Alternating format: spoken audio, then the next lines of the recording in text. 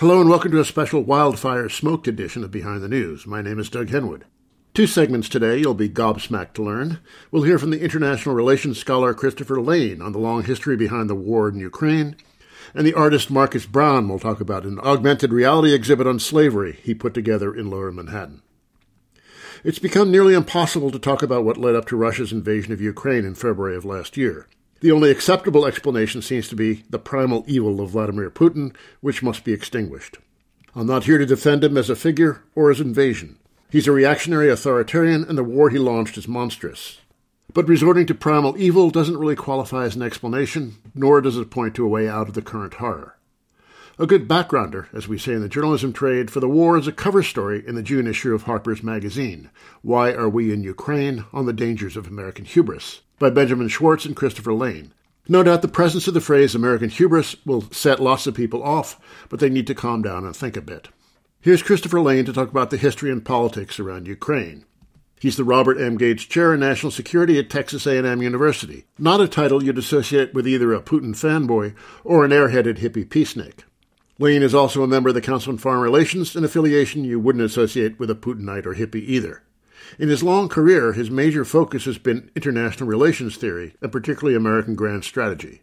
His co-author, Benjamin Schwartz, was supposed to join us, but he had to cancel because his dog required emergency surgery. Here's Christopher Layne. It looks like in Ukraine we're seeing more of a direct conflict between the U.S. and Russia than anything we saw in the first Cold War. What do you think of that? I mean, it seems really, really dangerous, and people are being very complacent about the dangers that we're facing. Doug, I couldn't agree more. One of the things that my co-author, Ben Schwartz, and I were and are very worried about is our concern about the dangers of escalation. And actually, the New York Times today has a front-page story. All of us who have been following this conflict remember it wasn't just too long ago that the Biden administration was unwilling to have Ukraine given certain kinds of weapon systems out of fear that they might use those weapon systems to target Russian territory, and that would carry with it a risk of escalation. The story in the New York Times today sort of suggests pretty strongly that they're not worried about the fact that there is now fighting on Russian territory. And it seems that the people in Washington, I think, have come to a conclusion that Vladimir Putin has bluffed so many times, made so many threats to escalate. And every time that the U.S. and NATO and Ukraine have escalated, Russia seems to have just sat there with folded arms and done nothing. So I think there is a complacency. I think there's a sense that all of Putin's threats to escalate are nothing more than a bluff. My own feeling is that the situation is probably a lot more dangerous than the administration is letting on publicly. Yeah, we don't know now what Putin's red lines are, but we know he has them. And I guess I would analogize this to walking across a minefield with a blindfold on. There's stuff out there. You're going to step on it, possibly, or you might get lucky and you might not. But one thing is clear, if you're walking through a minefield blindfolded, you're taking a pretty big risk. And I just really wonder how long the Russians are going to be content to see the U.S. and NATO continue to give more and more advanced weapon systems and intelligence support and training to the Ukrainian forces before there really is a red line that gets crossed. Before proceeding, we should make it clear that we're not defending Putin's war, which is brutal and horrifying. But it seems like in the current climate, to ask what brought us to this miserable pass is equated with apologetics for slaughter. This is disturbing because there is no debate, really, in the foreign policy establishment. At the beginning, it was clear that there were a couple of NATO states, particularly France and Germany, that really were not on board with fighting a war with Russia.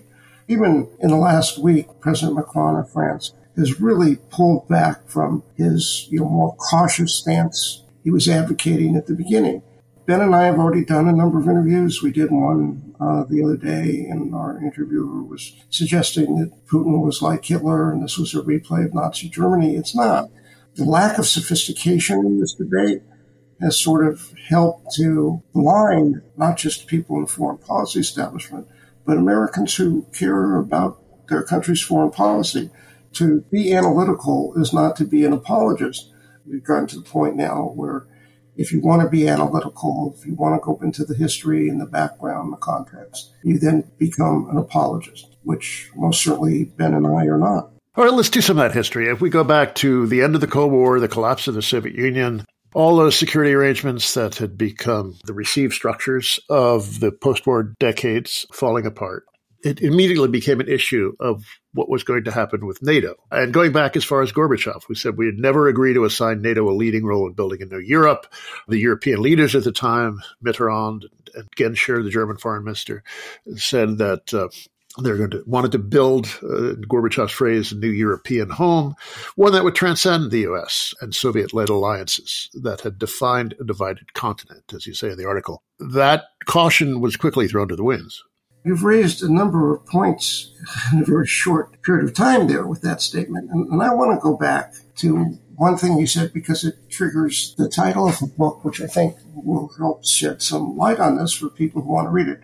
It's by Vyacheslav Zubak, who is professor at the London School of Economics, and he took the words right out of your mouth. The title is Collapse, the Fall of the Soviet Union. And one thing that emerges from this very well-researched book is as the Soviet Union was in sort of the slow-motion process of disintegrating in 1990-91, people in Moscow, people in Kiev, people in Washington all recognized that if, in fact, the Soviet Union disintegrated and you had an independent Russia and an independent Ukraine, that there would be trouble. And by trouble, I mean people understood that there was a serious risk that somewhere down the line, once the Soviet Union ceased to exist, Russia and Ukraine would be at the risk of going to war. This is not something that should have come as a surprise. I'm sure it doesn't come as a surprise to people in Kiev and Moscow who've been active in making foreign and security policy for their respective countries. This was pretty apparent as the Soviet Union was disintegrating. And you may recall that in 1991, President George H.W. Bush went to Kiev and gave a speech which the great New York Times columnist William Safire immediately labeled the Chicken Kiev speech. Because President Bush very sensibly told the Ukrainians that if they succumbed to the siren song of nationalism, that they were asking for trouble. Hardliners in the United States were reveling in the disintegration of the Soviet Union and actually wanted to promote it. And as many people on the far right today, or the right, not just the far right, want to see this war culminate in the breakup of the Russian Federation and the ultimate smashing of its power. And then there's the whole question of NATO expansion. For people who are interested in this, the best source is Mary Surratt's book, Not 1 Inch.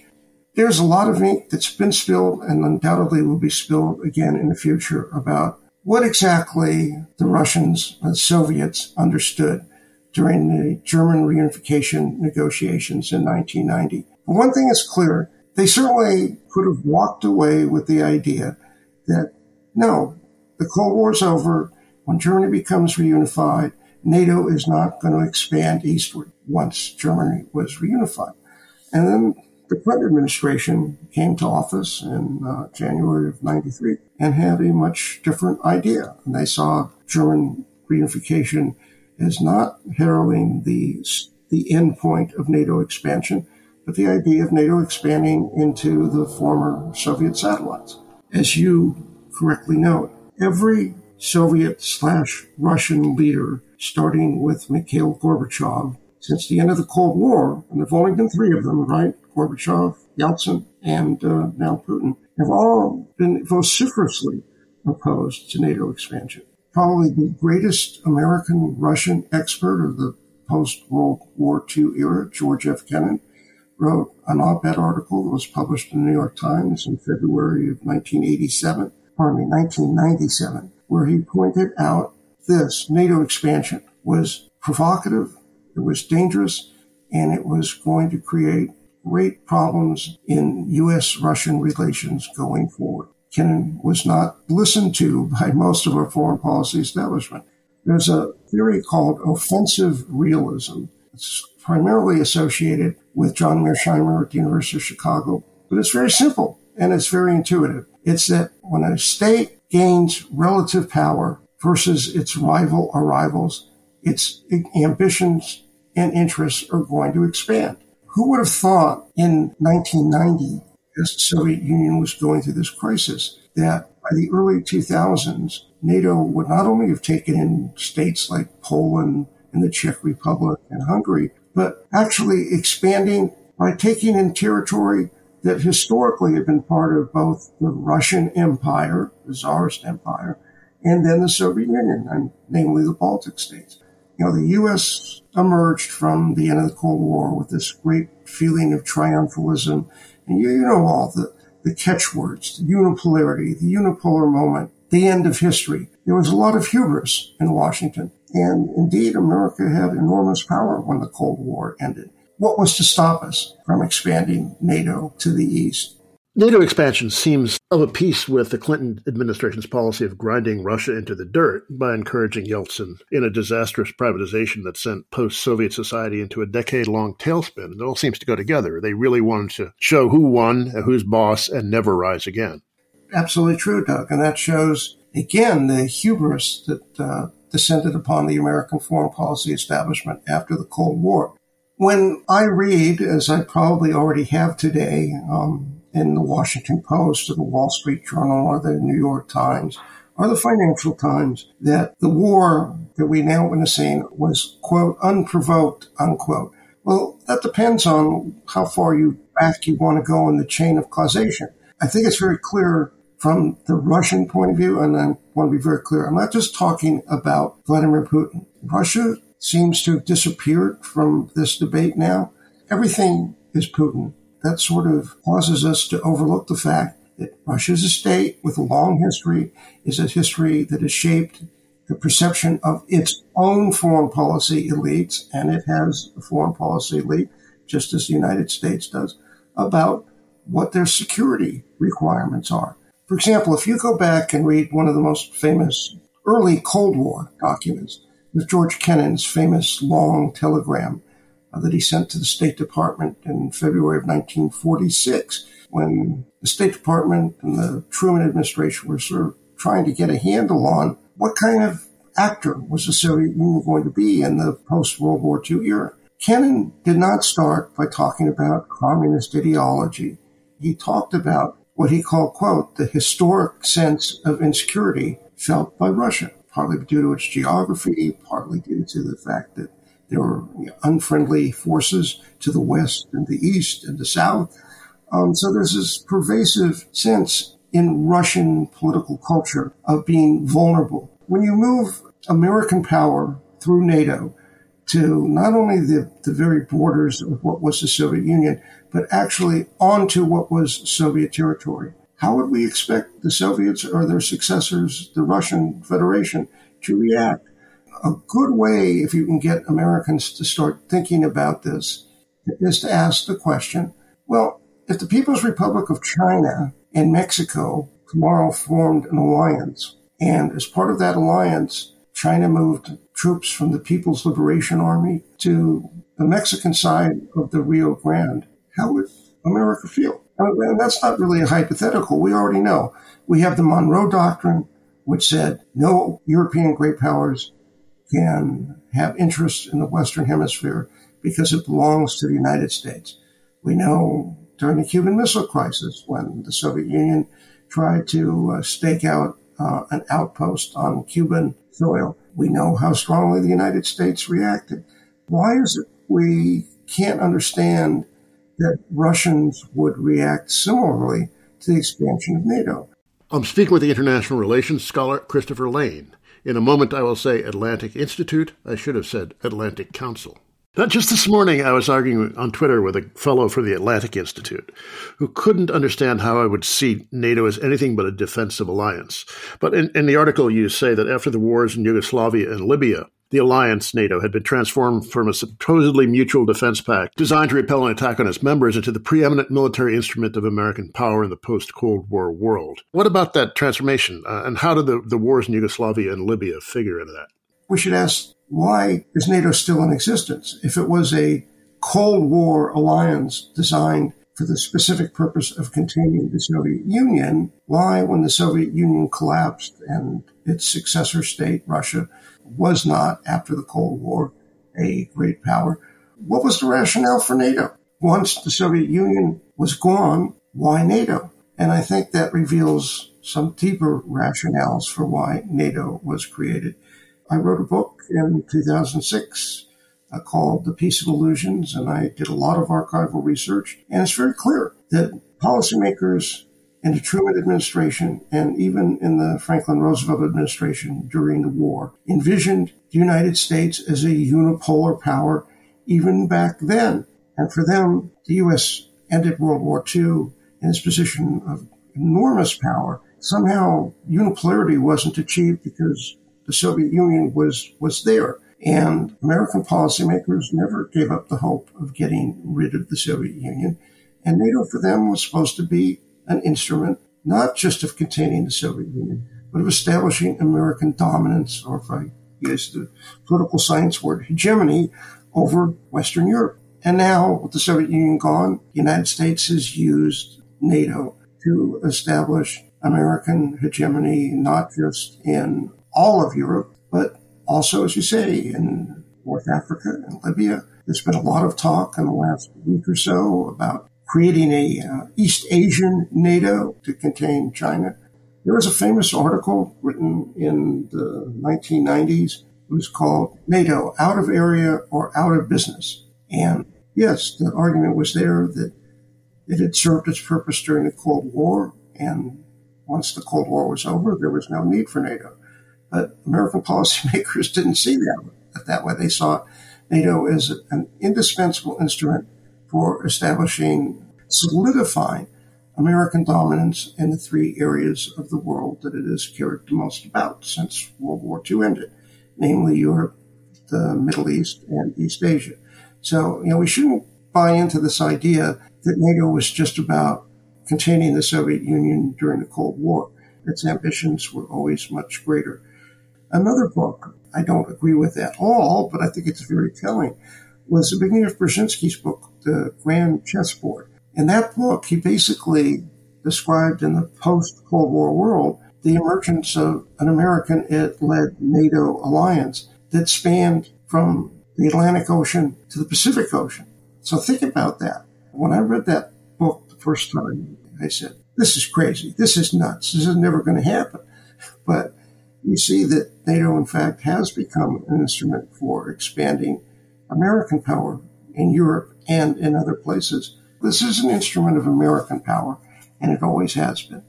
In the article, you point to a change in U.S. nuclear strategy. The old balance of terror that kept the peace during the Cold War has been transformed. Could you describe what that change is, and then how did the Russians perceive this? And do we no longer have mutually assured destruction to protect us? Well, this is a very complex issue, and I want to give credit to two of our colleagues, Keir Lieber at Georgetown University and his co-author, Darrell Press, who's at Dartmouth. Now, they've written a book about this, and they've made the argument that because of technological advances on the American side and limitations on the Russian side caused by the economic collapse after the Soviet Union broke up, that the United States has been able to achieve nuclear superiority. What does that mean? The ability to launch a first strike against Russia that would essentially disarm Russia and leave the United States invulnerable to any kind of retaliation. Now, whether the United States actually really has that capability or not, I am not in a position to say. But I can say is that even going back to the Cold War, American strategists always aimed at achieving a first strike capability, because understand what American policy was. American policy was not that we would use nuclear weapons only if the United States homeland was attacked. The American policy was that we would use nuclear weapons in response to a Soviet conventional attack against NATO during the Cold War.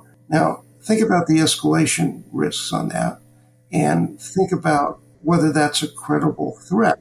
First, you have to reassure your allies that you'll really do what you say. And there's a very famous incident. President John F. Kennedy's first trip as president abroad was to Paris to meet with the great French leader, Charles de Gaulle.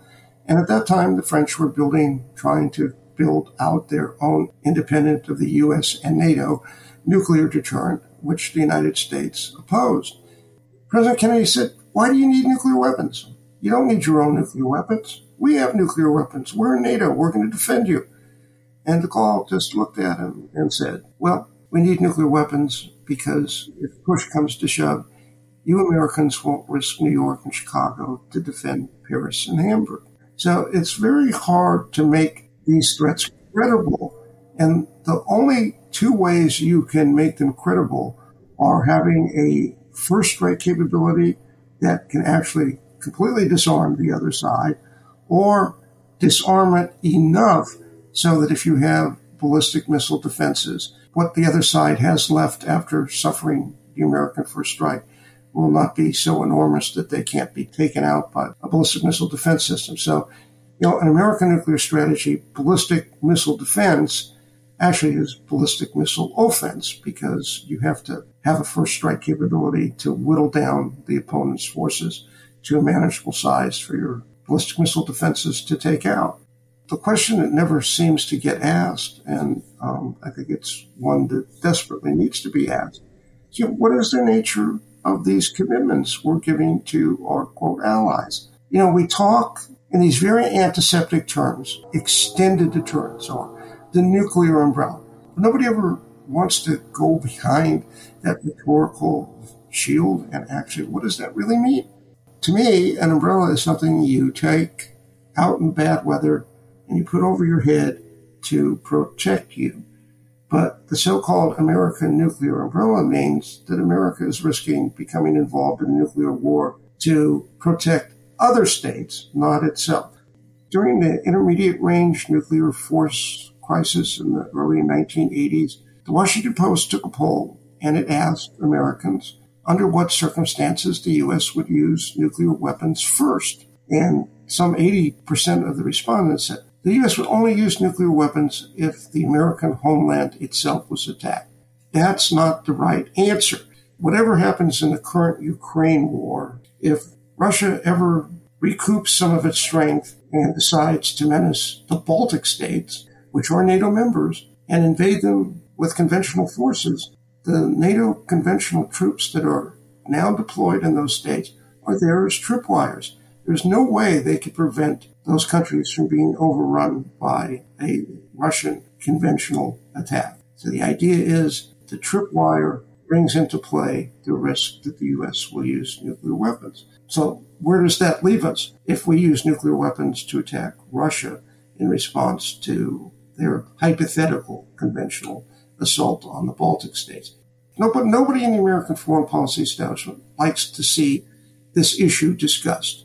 But every now and then something sort of seeps out into the public discourse. And Henry Kissinger, in, I believe, 1987, attended a International Institute of Strategic Studies conference. That's a very prominent, highly regarded think tank. The conference was in Brussels. And the rules of that are what they call Chatham House rules. You can't quote anybody. Kissinger made a statement, and the next morning it was in the New York Times. And what he said is, don't you Europeans, remember the Cold War was still going on in 1987, don't you Europeans keep asking us to make assurances that we cannot possibly mean, and that if we did mean, we should never want to execute. Because the moment you really take the idea of a nuclear umbrella seriously, of extended deterrence, and let's get this term extended deterrence exposed for what it means. It means that the U.S. will use nuclear weapons to target an adversary's homeland in response to that adversary's conventional assault on U.S. allies. not its assault on the U.S. homeland. Think about the escalation cycle that would spark. In other words, if it ever was tested, the U.S. guarantees to NATO basically a suicide pact. And some people recognized that during the Cold War. But the foreign policy establishment always sort of wanted to keep the lid on that debate. And now that debate sort of has a lid on it when it comes to what will we do to defend Taiwan. When everyone starts talking about the need to push for peace rather than keep continually amping up the war, people will say, it's all up to Putin. What should Ukraine give up? They're just defending themselves against an evil invader. Is there a way out? Or is the U.S. really looking for unconditional surrender? Is there a way out? What would a plausible peace deal look like? Is Washington likely to let that happen? We had an idea back in March last year of what a peace deal might look like, because there were negotiations apparently with Turkey as sort of an intermediary. Even President Zelensky said at that point in time that it was not inconceivable that there could be a peace deal that assured Russia that Ukraine would not become a member of NATO and that Ukraine would remain neutral. That's off the board for now. I think, as you said a little while ago, we should be asking ourselves what the real ambitions of the United States are in this war. What do we want to see as peace terms? If I can, Doug, I'd just like to back up a little bit. The whole discourse here is A, it's all Putin, and B, this war was unprovoked. Well, if you say it's unprovoked, you're looking at this whole Russian reaction to NATO expansion and saying it didn't matter. And even more, not only were the Russians opposed to NATO expansion in a general sense, from the get-go, when the Soviet Union broke up, they were vehemently opposed to NATO taking in Ukraine. And William Burns, who's now the director of the Central Intelligence Agency, was at one point Undersecretary of State, and before that was U.S. ambassador to Russia. Before the 2008 NATO Bucharest summit, where the George W. Bush administration came up with the really dangerous idea of proposing NATO membership for Ukraine. In the internal State Department discussions about this before the 2008 Bucharest summit, Burns said in a memo he wrote to Secretary of State Condoleezza Rice that the United States and NATO absolutely should not extend an offer of NATO membership to Ukraine, because I believe it's a direct quote, doing so would cross Russia's reddest of red lines. So, there were people in Washington in positions of significant power and responsibility who did understand that whatever happened with the Baltic states and Poland and Hungary and Romania and the Czech Republic, that Ukraine was in a different category. So that the Russians might acquiesce to those other states becoming NATO members, but NATO was taking in Ukraine was in a separate category to which Russia was unalterably opposed. Despite Burns's warning, in fact, NATO sort of offered membership at the 2008 Bucharest summit. It didn't offer Ukraine what they call a NATO membership plan, but the communique that ended that NATO summit said that sooner or later Ukraine will become a member of NATO. The Russians have been operating under the basis of that since 2008, that the real U.S./NATO goal is indeed to take Ukraine into NATO. Again, it's not just Putin. There's a foreign policy establishment in Russia. It includes people who are, quote, liberals and people who are Slavophiles on the far right. But just about everybody in the broad spectrum of the Russian foreign policy establishment regards this as unacceptable, this meaning Ukraine is a NATO member. We all know now that in the months leading up to the Russian invasion, that the U.S. had extremely good intelligence. We knew what the Russians were planning. We basically knew what they were going to do. The Russians sent the United States, I believe in December of 2021, a very long diplomatic note setting out what their concerns were and what they wanted. And at the head of the list was agreement that Ukraine would not become a member of NATO.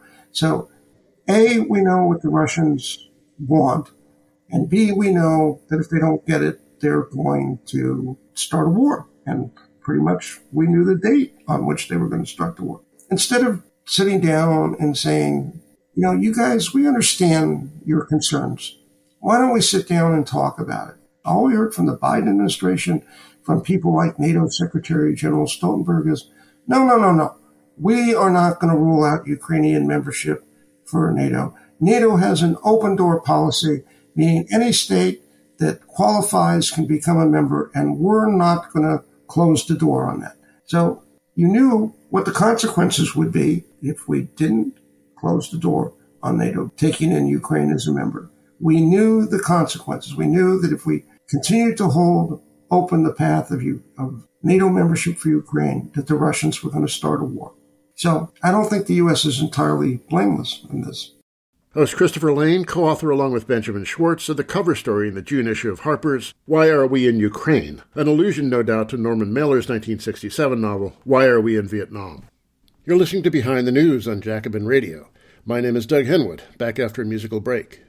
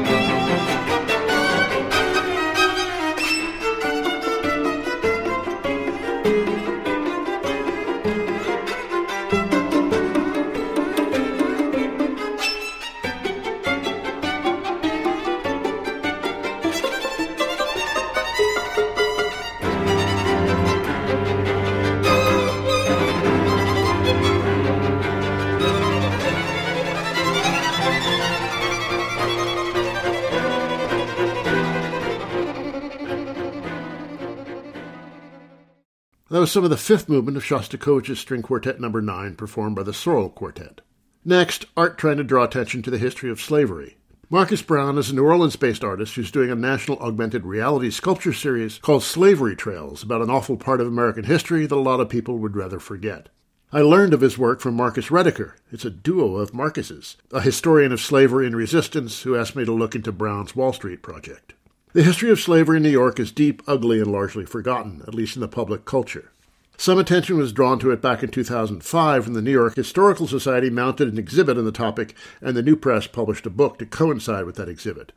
But, as with many things, the attention didn't linger, and you have to wonder how many New Yorkers know that, as the intro to the New Press book puts it. For much of the 18th century, New York City was second only to Charleston, South Carolina, in its proportion of slaves in an urban population. The wall that gave Wall Street its name, which was once the northern border of the early white settlement on Manhattan Island, was built by slave labor. It's estimated that as many as 40% of households in New York City owned slaves in the 18th century. Most were put to domestic labor, though as Marcus Brown will tell us, there was also some agricultural work and some surprising crops. But the city's relationship with slavery wasn't merely so direct and personal. New York's bankers and merchants earned a lot of money financing and exporting slave-picked cotton from the South to England, where it was made into fabrics and clothing, from which those same merchants and bankers profited by financing and importing and selling the finished material. And they also financed the slave trade, and as J.P. Morgan Chase discovered 20 years ago, a predecessor bank made a loan to cover a customer's gambling debts that was collateralized by some of his slaves. Of course, Chase was not alone among banks in financing the slave trade. And the city's insurance companies sold policies that would compensate slave owners if their human possessions were injured or killed. Marcus Brown's installation is the eastern end of Wall Street, blocks away from the New York Stock Exchange. Like the Stock Exchange, founded in 1792 under a buttonwood tree at 68 Wall Street, the New York slave market, founded in 1711, was designed to create a centralized market for trading of commodities that had previously been traded in a disorganized fashion. Though unlike stocks, which are claims on profits derived from human labor, the slave market traded in humans themselves. The site of the installation is a small park near 100 Wall Street. You download an app, Adobe Aero, and hold your phone up to the site, and then you see ghostly figures of people up for sale or rent. The effect is quite haunting. Marcus Brown mentions his Solomon Northup exhibit. Northup was the primary author of 12 Years a Slave. Born in New York as a free man, he was kidnapped into slavery and freed a dozen years later. And now here's Marcus Brown with more. This Wall Street project is part of a series called Slavery Trails. Could you tell us about that? What's it about? Slavery Trails is a project I put together and I've been producing for the last couple of years. It's an interactive site-specific augmented reality sculpture series based on slave ships and enslaved people, placed on historical sites throughout the United States. And the goal with it is to create a decentralized memorial to slavery in the United States by using technology and art. I bet there are a lot of people in the audience who might not know what augmented reality is. The easiest way I can explain it is some people have heard of the app called Pokemon Go. Not to compare my project to that, but some people have heard of it, and people are kind of familiar with the low end of augmented reality where you use a filter on social media to change what your face looks like, and augmented reality needs to have a go-between, like an actual device. It's related to virtual reality, but the difference here is that you could see the real physical space and objects and structures that aren't really there in real life. And you have to look at it through your phone. It's something that we've kind of grown used to now with the use of smartphones. Now we're being introduced to more augmented reality glasses and things like that. So it's an interactive experience that enhances the world with computer-generated information. So in the case of your Wall Street site, I just held up my phone, looking through an Adobe app. Suddenly the ghostly presence of human beings at auction appeared, right? Yeah. The Wall Street exhibit is an attempt to basically just... And all of these exhibits are an attempt to just basically give representation, a very basic form of representation to the enslaved people that did so much of the work to build the United States. The figures on Wall Street are the general representation of those figures. The people are not really clothed in the representation that I have. And most of my exhibits have people mostly nude. And a lot of that deals with I chose to do that because of the details behind when people were treated as chattel property. They did strip them in a lot of cases to inspect them for diseases. It also has the effect of dehumanizing people, turning them to objects, commodities. Exactly. And also, I don't want to downplay this. One of the reasons why in that particular Wall Street exhibit, Black women are represented predominantly. And that has to do with the fact that over 40% of the 18th century households in Manhattan had a enslaved person who was essentially a domestic person. And in a lot of cases, the people who were going to purchase these women were white males. And they obviously... Our DNA and our history has shown us that the domestic working side of things wasn't the only thing that these people were interested in. A lot of people in New York don't realize that the city had a deep history of slavery. A lot of Yankees think it was just a Southern problem, but in fact it wasn't. So this site is really right on Wall Street, what used to be the heart of the financial district, not so much anymore, but still symbolically so. So yeah, what was the slave market like? It was nicknamed the meal market because they sold produce and grains at this particular market as well. A lot of the commerce that happened at this place, it was developed primarily because they were concerned about enslaved people all over Manhattan without some kind of an official system. So they created an official system to deal with purchasing people. This particular market also had indigenous people who were treated also as chattel, as property.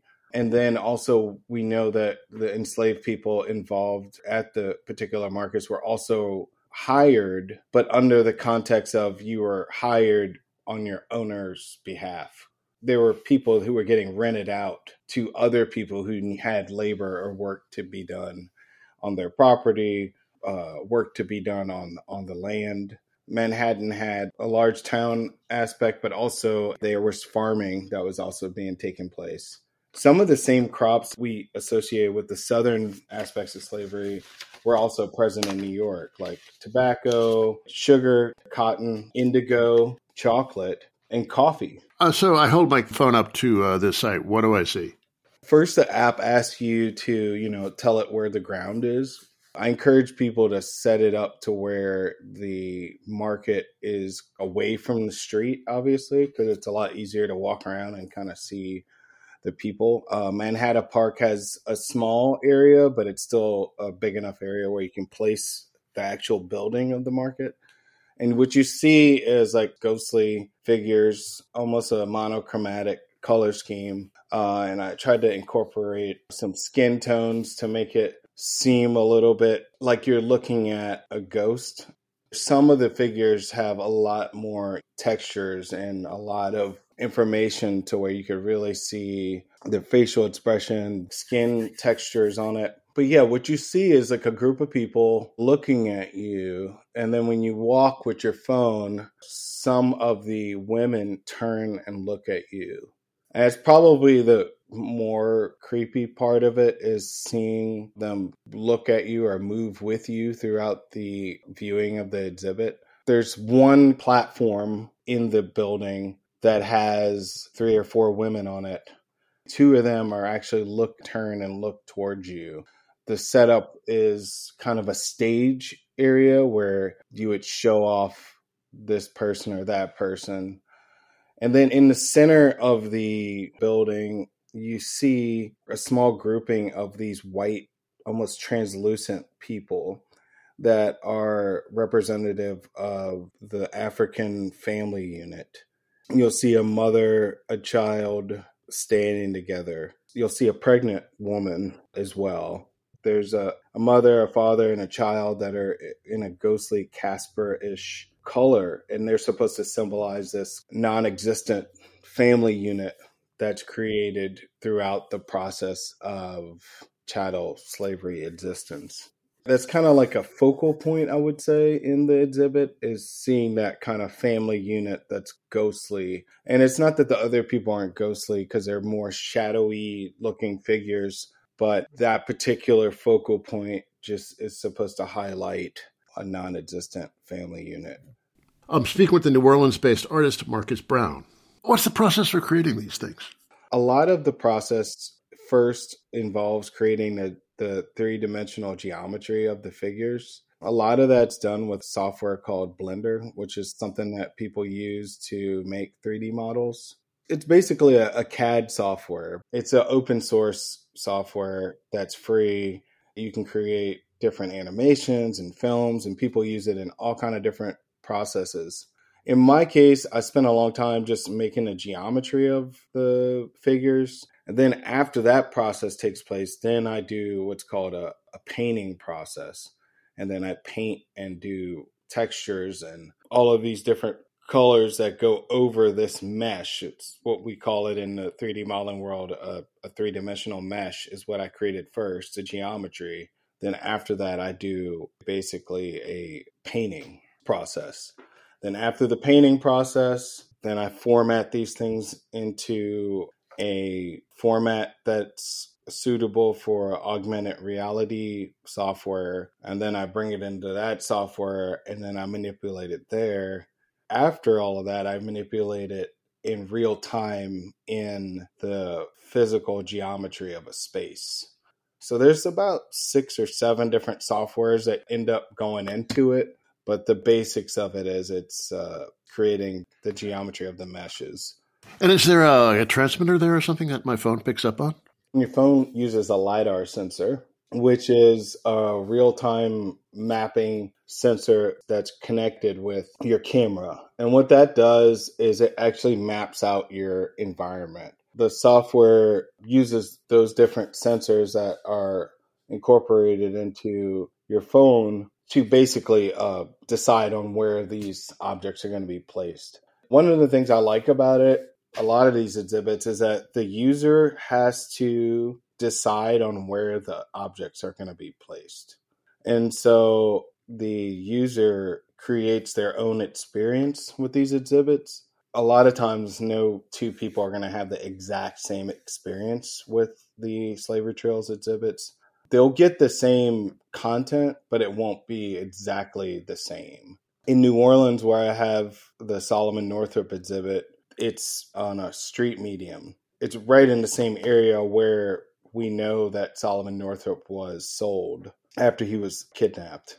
Once you place Solomon Northup and the group of people who were on the domestic slave ship with him on the median, it creates a similar effect to what you see on Wall Street, is that you see a whole grouping of people, and then you see the shadows of the environment react with the actual computer-generated sculptures. So when you look at the exhibits, they're going to look different depending on what time of day you look at them. So what else have you have planned? What's next in the Slavery Trails?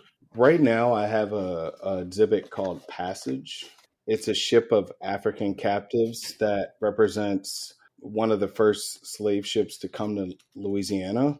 How that relates to the New York exhibits is that I'm planning on placing a ship very similar to the exhibit that I have here on the river in the French Quarter. The way that this exhibit is set up is that you actually place the same way that you interact with the slave market, except during this exhibit, you walk through a passageway that brings you through the slave decks of a ship. Dr. Marcus Reidecker is one of my generous advisors on this series, but really on the ship aspects of the project.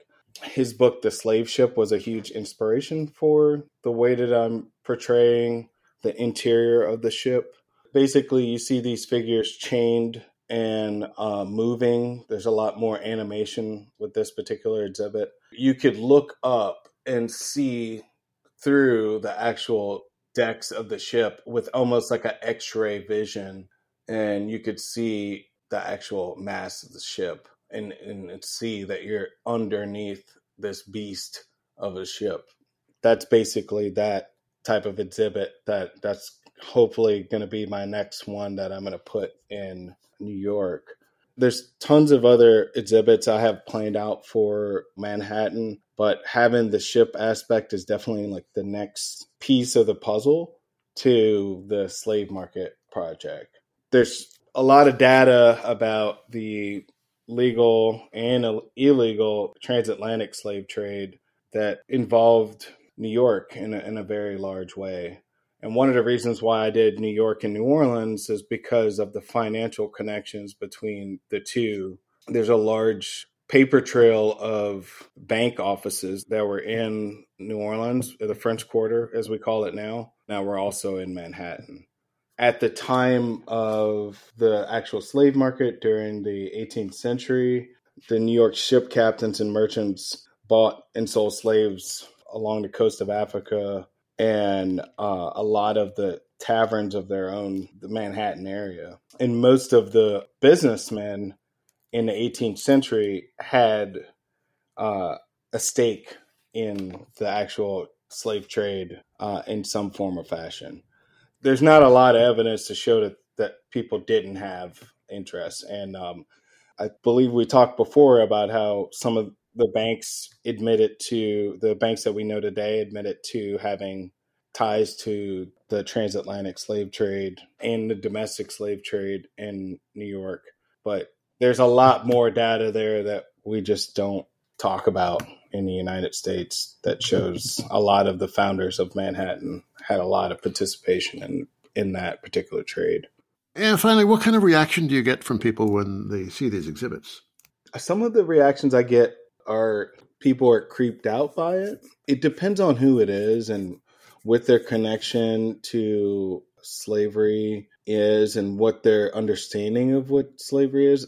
Right after we installed the exhibit, there were some tours that were specifically coming to view the slave market historical marker, which is right next to I intentionally put the little plaque about the project and the little code you scan right next to the historical marker. And I found that a lot of people were interested in it because of its connection to technology. But I think once that part kind of wears off, I think people are shocked by it. The way that we look at the human figure is fascinating to me because we can talk about slavery all day long, but it's not going to really have the same effect until you see a human figure that's real enough for you to make a human connection to it. And it's hard to describe. I definitely feel like people are touched by it in one way or another. I wasn't intending for it to be like a thing where people are like a horror show kind of thing. It's not like coming out to grab you or anything. But I do think it's probably appropriate that the ghosts of slavery are here to kind of remind us of what happened before in the context of what the piece is about. And I think at the very least, it's important for us to remember that these people were here and were forgotten. And that's, I think, one of the bigger things is that we just forgot about how much suffering went into it. How much blood, sweat, and tears, as they say, went into building the roads and building the world that we understand.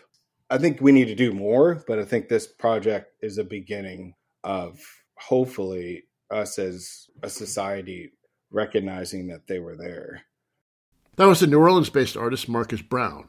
His website is artistmarcus.com, artistmarcus.com. That's it from me, Doug Henwood. Let's go out with this bit from Bob Marley and the Wailers' Slave Driver. Till next week, bye.